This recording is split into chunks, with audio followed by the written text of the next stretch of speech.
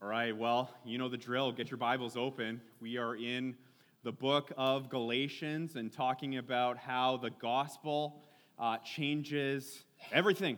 The gospel changes everything. And so we started off in the first 9 verses last week. And so today we are starting out with verse 10. So as you're getting turned there and getting situated, don't you love hearing people's testimonies? Right? There's just something so sweet about that. There's something so great about hearing of God's work in a person's life. It's one of the reasons why we love baptism so much, because you get people up there in the tank and they are talking about what the Lord has done, right? The goodness of the Lord. It's the reason why we love reading biographies from great godly Christian men and women. I'm reading one right now, and it's so inspiring and just so encouraging. It's one of the reasons why we just love to connect with each other, right? You go out for coffee with somebody. Maybe it's somebody new that you have, just recently met at church, and you want to hear their story, right? You want to hear about what the Lord has done and what He is continuing to do. We love hearing stories of how people came to faith. It's so fascinating, and it just reminds us again that the Lord is at work. Right? He's at work in people's hearts. He's at work building His church. Now, all of that being said, now have you ever noticed that sometimes when we hear people's testimonies, okay, you hear somebody's story, the emphasis is often on the past, right? This, I used to be like this, but then, God showed up. Or, I used to struggle with blank, but then God did a work, right? And so you hear about the past, and it feels like maybe sometimes, I don't know, I'm just kind of throwing a number out there, but it sort of feels like about 90%, 98% of their story or whatever is kind of framed up from this past tense kind of experience there. And there's sometimes very little emphasis or real estate, if you will, given to what the Lord is currently doing, right? Or what the Lord has been doing lately. Now, to be crystal clear, there's absolutely nothing wrong with talking about the past. Right? Do we understand that? It's really good to talk about what the Lord has done and to continue to remind yourself of that and to hear that from other people. Again, just encourage us about what the Lord has done and how far, we have come. I mean, we're all, believers here. We're believers who have a testimony. We've got a conversion story that happened at a certain point, in the past, in history. And again, it is awesome, right? The Lord saved us from sin. And that is, of course, an amazing thing. But here's the other reality. Our stories don't end there. Right? Our story doesn't end there at conversion. God's grace continues to change us in all sorts of ways, in all kinds of profound ways. So God's grace is not it's not just a past transformational thing. It's a continual transformation thing. It's past, present, and future. Where we're, learning how to grow, and God is still radically changing us as we learn to absorb the gospel in our hearts, and as we learn to live out of the reality of what Jesus has done and who He is. All right, so let's just listen here now to the Apostle Paul's testimony as he shares this here with the Galatian church. So take a look at verse 10. This is chapter 1. In Galatians, he says this, "For am I now seeking the approval of man or of God? Or am I trying to please man? If I were still trying to please man, I would not be a servant of Christ.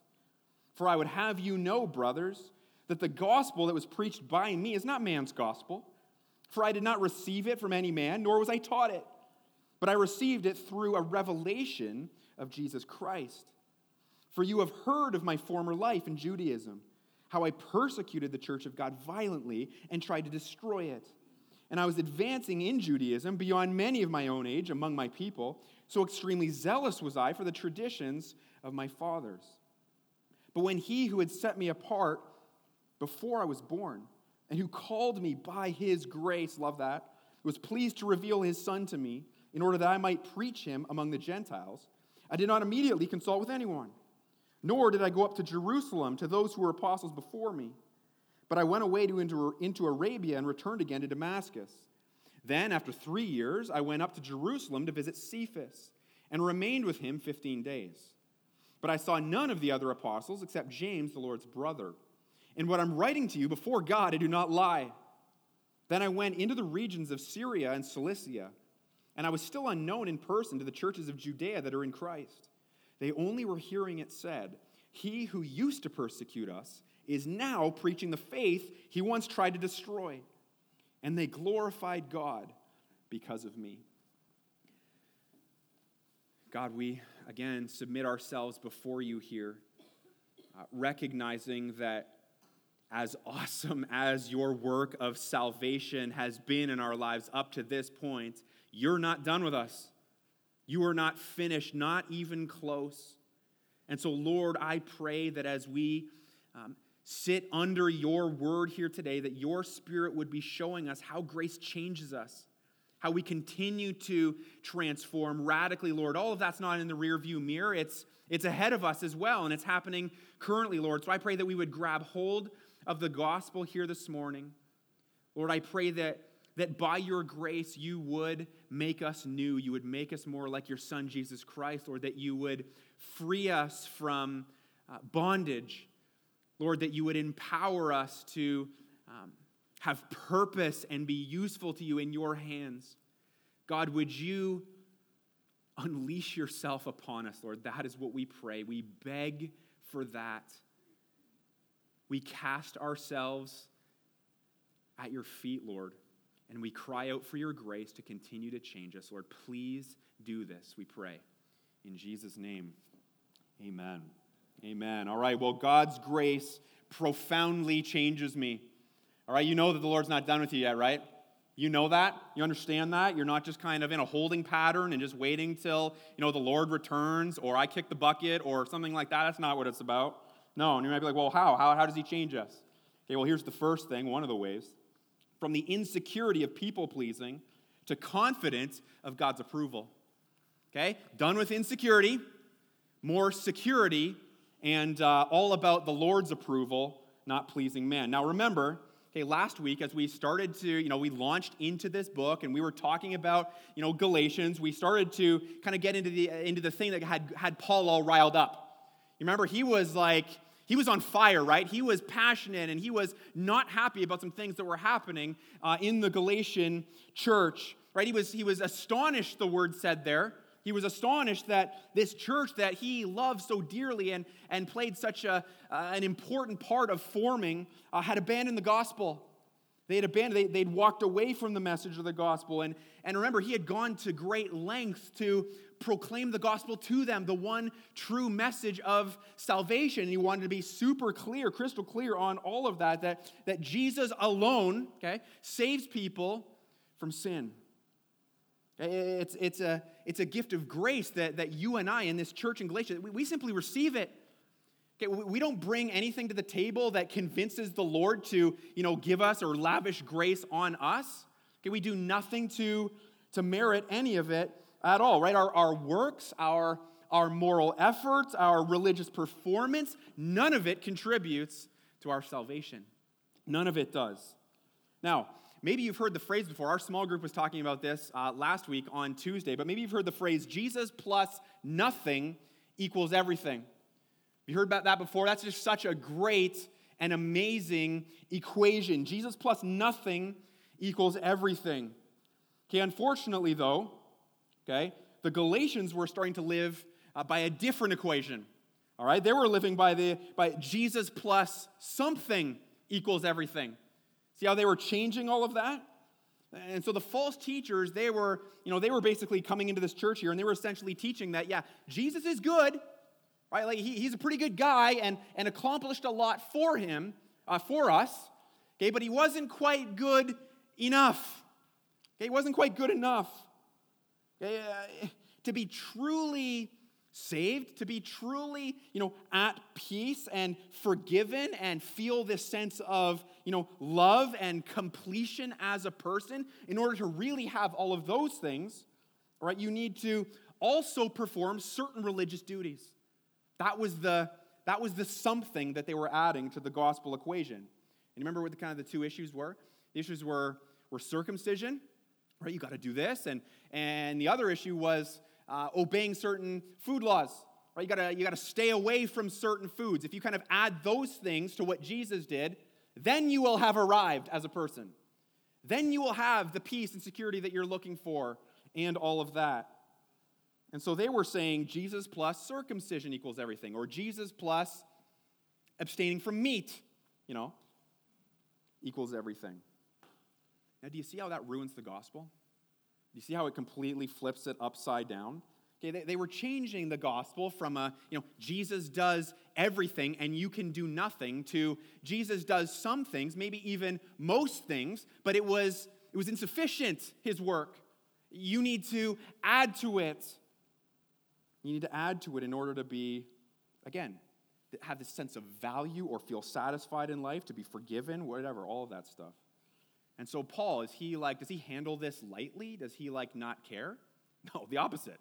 Right? He's fired up, and he's he condemns it. He says, let him be accursed. He repeats that twice because he knows that this message that was starting to seep in, and it was happening kind of subtly, was leading people away from Jesus. It was leading them away from the true message of the gospel, leading them away from the message of salvation. And all of that really brings us to verse 10 here, so take a look. He says this, for am I now seeking the approval of man or of God? Or am I trying to please man? If I were still trying to please man, I would not be a servant of Christ. And so Paul, he's like, listen, church, I love you passionately, okay? And I care about you, but at the end of the day, overall, first priority is to serve Jesus Christ. And if that means calling you to account and calling out this false teaching that you guys have let into the church and have let you, put you astray and all of that, and that causes you to be a little bit upset with me, guess what? I'm okay with that.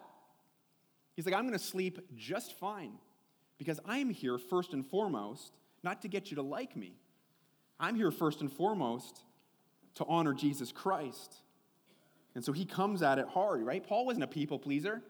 He's not being driven by that because the grace of God was profoundly changing him. And he was like, I care less and less about what people think. I'm a God pleaser now as I understand the gospel and as that becomes saturated more into the deep levels of my heart. Okay, he was living for God's approval alone. Okay, but here's the thing, and this is really important. Paul knew that he already had God's approval. That's what the gospel teaches us. He's not like, well, I want to follow him and do all these things perfectly correctly so that maybe he'll, throw me a bone and give me some warm feelings of him loving me. That's not what he's doing. That's not his approach. He realizes that God approves of him. Therefore, he is bold to live for the Lord first and foremost and above all. He knew that he already had it. And that's because, of course, the gospel tells us that. God loved us when we were yet what? Sinners. When we were sinners, Jesus paid the price for our sins. He said that it is finished. And what happened there is God thereby accepted that payment, thus approving of you and I as his sons and daughters. Okay, we have been adopted into God's family as children of the King. Listen, you and I, we can't get more approved of than that. You can't step it up. You can't be more than that. And through the gospel, because it all rests in the work of Jesus Christ, we can't be less than that either. It's grace that really allows our hearts to begin to live in line with that truth, right? It really is. Do you see the confidence that can come in your life, in your heart, as grace begins to change you, as you start to realize, oh yeah, Jesus has done it all. I don't need to try and earn anything. I don't need to try and add to the gospel. In fact, that's all backwards and going in the completely wrong direction. Jesus already loves me. He's shown me through the cross. I'm reminded over and over and over again through the scriptures. Okay, as you do that, you lose that insecurity feeling. Right? You and I, we never have to feel insecure ever again. Okay, God's love for you and I, it doesn't waver, right? God doesn't, kind of grow tired of us or bored of us because of our failures, even though they are constant and they're continuous. He's not just going to kick you to the curb and say, wow, they didn't live up to it. No, Jesus lived up to it for you, right? He's not going to toss you aside.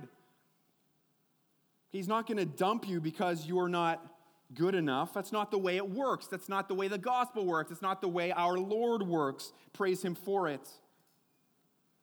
Okay, through the gospel, we learn that God loves us perfectly and completely all the time.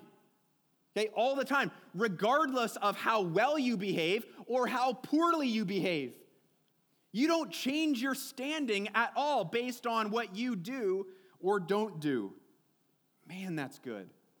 That's so good. When we're confident of God's approval, what it does is it frees us up, right? It frees us from the tyranny of being slaves to what people think. Do you live with that constant fear of rejection and that I need to find approval, through what this person thinks of me or what they say or how they behave towards me? Right? Only God can give us that sense of approval that our hearts really crave. We're never going to find that in another person. We only find it through Jesus Christ. He alone gives us full acceptance, and it's not based on what you and I can do. And so as you, again, allow the gospel to permeate your minds and your hearts, as you become more familiar with it and your heart softens you, listen, that's grace changing you. And that is a radical and awesome thing. Okay, Paul was bold as a lion here, and we see it in this letter to the Galatians because he knew how much God loved him. He didn't question it. He was solid on it. He was secure in it. Because he knew the gospel told him that, and he believed it. He believed it. So the real question for you and I is, do we believe it? Some of you have heard the gospel literally thousands of times, but you still don't really believe that God loves you. Right? Your heart needs a softening. You need to pray God's grace into your soul and allow the truth of your standing with God give you that security that you're looking for, that boldness, that joy that you're looking for.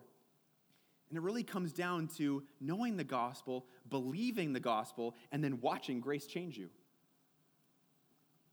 God's grace profoundly changes me. Here's the second thing. From stuck in empty religion and blatant irreligion to liberated and useful. All right, this is so good, so good. Verse 11, take a look. Okay, it says, "For I would have you know, brothers, that the gospel that was preached by me is not man's gospel. For I did not receive it from any man, nor was I taught it. But I received it through a revelation of Jesus Christ." Okay, so why is Paul going here now? Like, what's he saying? Well, it appears, okay, if you read kind of between the lines a little bit here, as you look at what he's saying through this letter, it looks like he's responding to some false claims, right? Or even maybe some just outright personal attacks on him and his character and who he is. All right? And this was all coming, of course, from who? Well, the false teachers, right? The Judaizers, those folks, that crew. And so what they were, likely doing here is they were trying to convince the Galatians, as they were trying to get their teaching in there, they were trying to convince this church that Paul's gospel was incomplete. They're like, yeah, what Paul is saying here to you about Jesus and how, Jesus is awesome. Like, all of that is good, but it's not enough. Right? They were saying that. They were likely saying that this is just something that Paul kind of made up. Right? Like, how do you know that Paul's message is the real one? They were also maybe saying that, his message, he just got that from the other apostles. Right? The other ones, he just, had a meeting with them and they kind of got their story straight and that's how Paul learned it. And he's saying, we have the real message. We have the true message of grace. And so you see Paul, he's responding here. And of course, getting the message from the other apostles, why that would have been a bit of a thing for that church in Galatia is because those false teachers were slamming those apostles for abandoning Judaism. Like, he just got it from those guys, and those guys are already heretics, and those guys are already off base, so you can't trust Paul in what he's saying here. Like, he invented it, he stole it from somebody else. What's Paul's response? Nope, that didn't happen. That's not the way it went down at all. He's like, I got my gospel the best way ever, through direct revelation from Jesus Christ himself. Jesus himself told me the gospel. Jesus saved me and showed me the ins and outs of the gospel. He showed me the ways of grace. Now, I want to read for us Acts chapter 9. You don't need to turn there. We're going to have it up on the screen. But this is where it all began for Paul. This is Paul's conversion. All right, he says in verse 1, it says this, but Paul, still breathing threats and murder against the disciples of the Lord, went to the high priest and asked him for letters to the synagogues at Damascus, so that if he found any belonging to the way, men or women, he might bring them bound to Jerusalem. Now, as he went on his way, he approached Damascus, and suddenly a light from heaven flashed all around him. And falling to the ground, he heard a voice saying to him, Saul, Saul, why are you persecuting me? And he said, Who are you, Lord? And he said, I am Jesus, whom you are persecuting me. But rise and enter the city, and you will be told what you are to do. The men who were traveling with him, imagine this, they stood speechless, hearing the voice, but seeing no one. And Saul rose from the ground, and although his eyes were opened, he saw nothing. So they led him by the hand and brought him into Damascus. And for 3 days he was without sight and neither ate nor drank. Okay, so that's Paul's moment of justification, salvation. Jesus Christ met him on the road to Damascus and said, no, enough going in this direction, buddy. You're going this direction now, and you're going with me. Right? That's an amazing and quite a dramatic story. But now take a look again at our verse 13 here, as Paul kind of shares this story from his standpoint. Okay, he says, For you have heard of my former life in Judaism, how I persecuted the church of God violently and tried to destroy it. Okay, not great. He says, And I was advancing in Judaism beyond many of my own age among my people, so extremely zealous was I for the traditions of my fathers. Okay, 2 very important things to notice here about what Paul says about his story, about his past. Okay, first of all, you'll notice that Paul was he was a flagrant, outright, sinful, dirtbag. Right? Is that fair to say? Okay, you might be like, well, that's a little bit harsh, but I can imagine here if Paul was up here standing with me, he'd be, in his humility, he'd be like, no, you got my number. That's nailed it. But that's exactly who I was. Right? It says there that he persecuted the church of God, what? How does it describe that? Violently. Right? Violently. In Acts, it tells us that he was breathing threats and murder against the disciples. Okay, so he committed very, very obvious, visible, reckless, sins against God. Okay, he wasn't trying to hide it. He wasn't trying to be, none of that. Okay, this was just outward rebellion. Okay, that's how he was. But then this is really interesting. Okay, notice the second thing about his story. Okay, he was also the most religious guy ever. He was so religious. Okay, in verse 14 it says, I was advancing in Judaism, beyond many of my own age among my people. Okay, so he's at the top of his class, valedictorian in his seminary. He knew all the right answers, all of that. He says, so extremely zealous was I for what? The traditions of my fathers. Okay, so he was also the guy who was trying very, very desperately to impress God with his works. He's like, I was the guy, again, doing the best out of everybody my age. I was the man. He's like, that's how I was. He used his devout, pious, religious performance, to try and accomplish that which only Christ could, his salvation. So that's how he approached it. Okay, and then look at verse 15 here.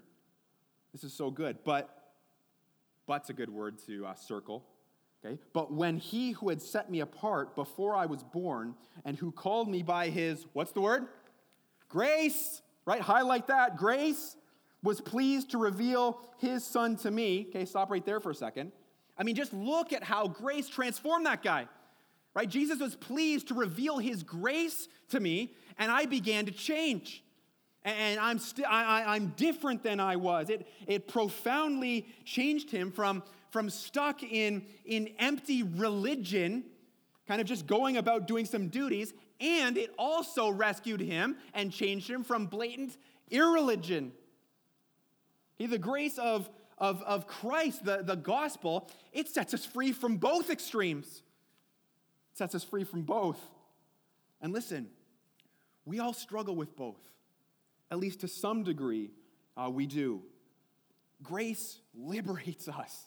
It liberates us from that crushing, burden that we feel on our souls from, trying to, earn our salvation and get God to approve of us, through our empty religious acts, coming to church because maybe God will be impressed, reading my Bible because I guess that's what Christians do, I don't know, praying even though they're kind of weak and lame prayers and all of that. Listen, it does all of that, and it liberates us from our, shame-filled, guilt-ridden, rebellious outward sin. It changes us from all of it, all the blatant, irreligious things we do. You're starting to realize the power of grace? It's enormous, right? It is huge what it can accomplish in our hearts. So listen, are you the type of person who struggles with, the kind of a legalistic, kind of mechanical and robotic faith, right? Your heart's not in it. There's not, a whole lot of joy. I've kind of, my heart has forgotten why I'm even here today. I don't really care. I'm just kind of, punching the clock sort of thing. Is that you?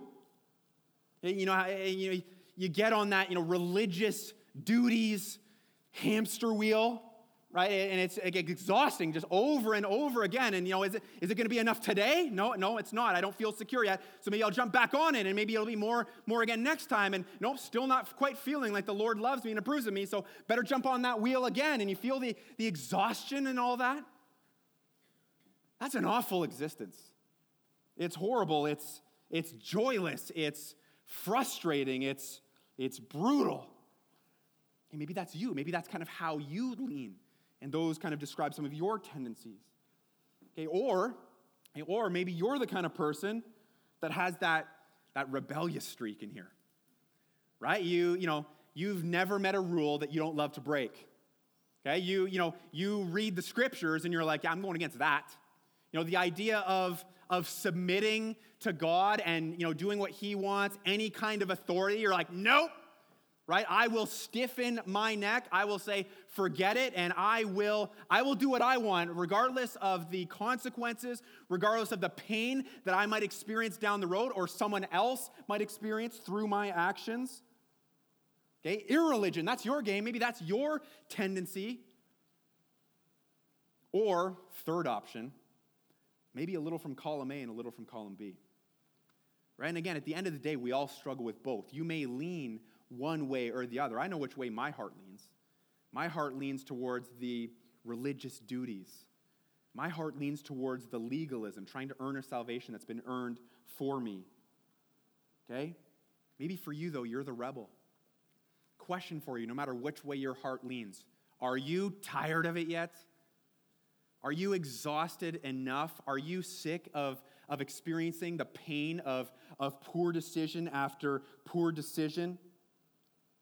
Do you see how awful both paths are? None of those bring us what our hearts truly yearn for and want. If you are tired of it and you want change and you want to be made new and you want your heart to function properly, what's the answer? What are we supposed to do here? I can tell you, it's to throw ourselves at the grace of God. Throw ourselves at his grace, recognizing that you can't figure it out. You can't manipulate and change your own heart. You can't think your way through this properly. Your heart's the thing that's a mess, and only Jesus can change your heart. And so, God, would you change me? Lord, it's by your grace, would you, just because you love me, begin to help me to operate in a way that is responding to the gospel, that where I love you, your love for me is sweet to my soul. Lord, would you liberate me for one or both of these tendencies that I have? Lord, would you allow me to be riveted by your grace again?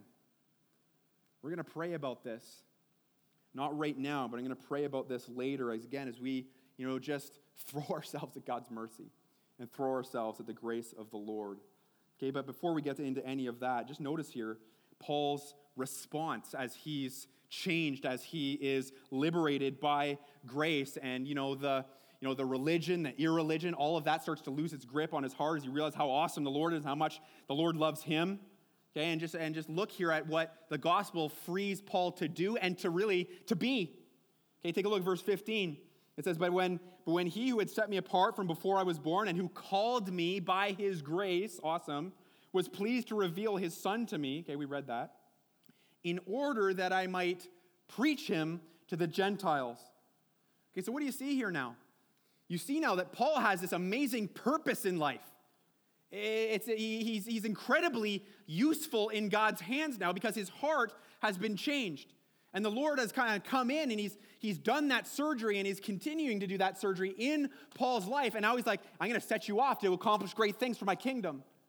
Right? That's what he's doing. That's what he wants to do in you and I as well. But keep going here. He says, I did not immediately consult with anyone. Okay, nor did I go to Jerusalem to those who were apostles before me, but I went away to Arabia and I returned again to Damascus. Then after 3 years, I went up to Jerusalem to visit Cephas. Okay, that's Peter.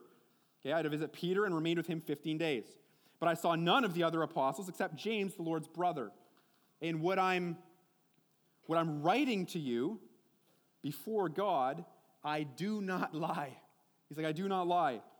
Well, why is he saying this? Why is he explaining sort of the timeline here of when he did this but not that? And what's he getting at? Well, he's explaining here to this church the timeline of when he got saved and how he learned the message of the gospel and the direct revelation that he had from Jesus Christ. And so he's trying to explain to them and show them, I didn't learn my gospel from the other apostles in Jerusalem or anything like that. He's showing us here that he was already spreading the gospel for about 3 years or so, before he even went and met a couple of those guys. And so he was already doing fruitful ministry. He was already being used powerfully by the Lord. Okay, God's grace let me just say this. Verse 18, before we get to that. Verse 18 says this, Then I went into the regions of Syria and Cilicia, and I was unknown in person to the churches of Judea that are in Christ. They didn't really know him super well yet. They only were hearing it said, he who used to persecute us. Okay, look at the change here, right? It's dramatic. He who used to persecute us is now preaching the faith he once tried to destroy. Okay, God's grace in Paul's life means that he's no longer stuck in this, empty religion, but neither is he also stuck in this blatant irreligion and rebellion. Okay, he's changed. He's been set free. And now, of course, he's incredibly useful to the Lord. And we know already, most of us here would know how incredibly used the Apostle Paul was by the Lord. He planted, so many churches. He, discipled so many. He wrote a lot of the New Testament that you're holding in your hand right now. To say that by God's grace, Paul became quite useful is like the biggest understatement of the day so far, right? He really was. The guy was a machine. Okay, but really, it's the same thing for us.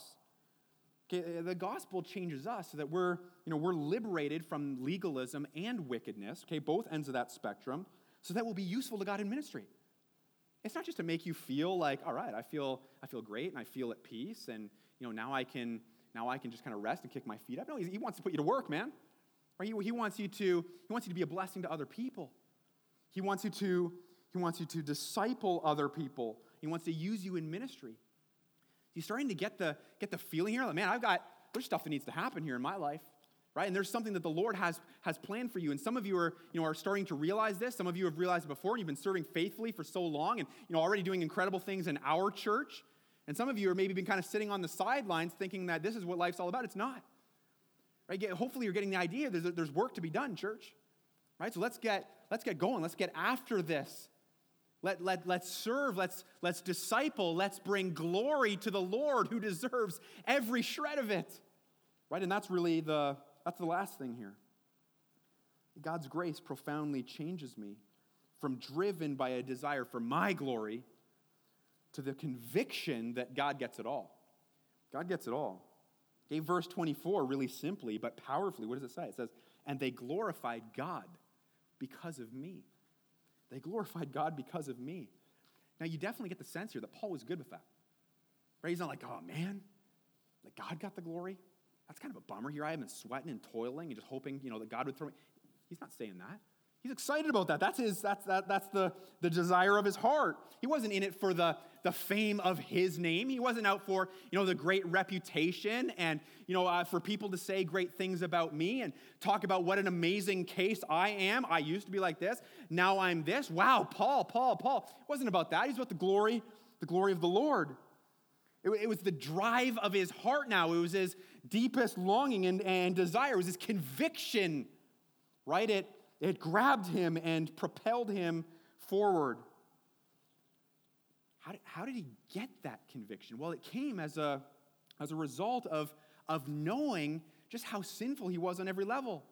But he wasn't trying to hide that. He wasn't unwilling to face his sinfulness and his brokenness. No, he understood that, because when you understand that and you humble yourself and you call sin for what it is, all of a sudden what Jesus Christ did on the cross for you looks pretty incredible. And you're like, wow, that is amazing. I realize now how little I deserve all of this. And the fact that Christ would save me is astounding to me. And of course I want to give my life to following him. That's all I want. And you see that here, that willingness to be used by God, however God saw fit. And listen, the Lord put him through some tough times, didn't he? He was beaten, he was mocked, he was scorned, he was shipwrecked, he was thrown in prison. He ultimately died for all of it, but it was his joy to do it. He's like, it's the least I could do. The least I could do is give my all, my life, for this mission, the mission of the church. Look, this is the same mission today. It's the same mission for our church. This is the mission of Harvest Bible Chapel, to glorify God. Okay, we don't just say that because it looks kind of nice on a banner. That's not what we care about. We want this to be the conviction, the thing that is driving each person sitting here today. That's why we teach our kids and our high school kids and our young adults and gather as small groups throughout the week to continue to remind ourselves of who God is and that the glory all belongs to him. Because we are glory hogs naturally, and we want it. And we want it to be about us, but it's just flat out not. It's about glorifying God. And the way, of course, that we frame this in our church is just by fulfilling the Great Commission. That's how we glorify God. That's Matthew 28. We're not making that up. Jesus himself said it. The Great Commission is disciple making. If we're not making disciples, if we're not pushing each other towards greater Christ-likeness and greater usefulness, then what are we doing? What are we doing? We're wasting an extraordinary amount of time. That's one thing. And so listen, that is the mission of our church. That is the mission of Harvest Newmarket. But guess what? You're the church. You're the church. The church isn't Mulock Secondary School. It's not the stage that we own that I'm standing on. It's not the truck and trailer. It's not the office. It's not bricks and mortar. It's none of that stuff. It's us, right? We are the church. This is our mission, to glorify God. So let me ask you this simple but important question. Is it your mission? Okay, is it your mission? Is this the drive of your heart? Are you convicted in your soul deep down that, hey, listen, it's about glorifying the Lord. It's about him. I don't want to, rob the Lord of glory and claim that for myself. At the end of the day, it's fleeting anyways. It doesn't satisfy me. It's not good. It's not right. So I want to encourage us, as we do so often here, to just be astounded by the truth of the gospel again. Again, as we think about this first chapter in this letter in the Bible. Do you sense that your heart is welling up with like, wow, the Lord is amazing, right? And I really do want to allow that, the truth of grace, the truth of the gospel, to just drive me and propel me forward to bringing him glory no matter what. Right? Are you committed to grace changing you? Okay, it's not just something that he did back in 1992 to save you, right? He's doing it now. He's doing it in the future. You all about that? You fired up about that? Okay, if you're committed to those things, the effect, the result is going to be nothing less than profound. In your life, in your kids' life, in our town's life, as you read in the New Testament about the apostles in Acts, how they turned the world upside down. Do we have any less of a vision for Newmarket in this area? Hopefully not. Hopefully not. That's what we want to go for, again, to the glory of Jesus Christ alone. Hey, I'm going to pray right now, and I would encourage you as I pray that I would encourage you to just agree along with me. Because the thing that's holding us back here always is some area of sin, right? Some area of sin that we are holding on to or blind to or enjoy too much and all of that. And because of that, we don't see the grace of God change us as much as we would like. And so it always comes back to just, laying these things before the Lord. Lord, would you take my heart? Would you heal me? Would you change me by your grace to the glory of God?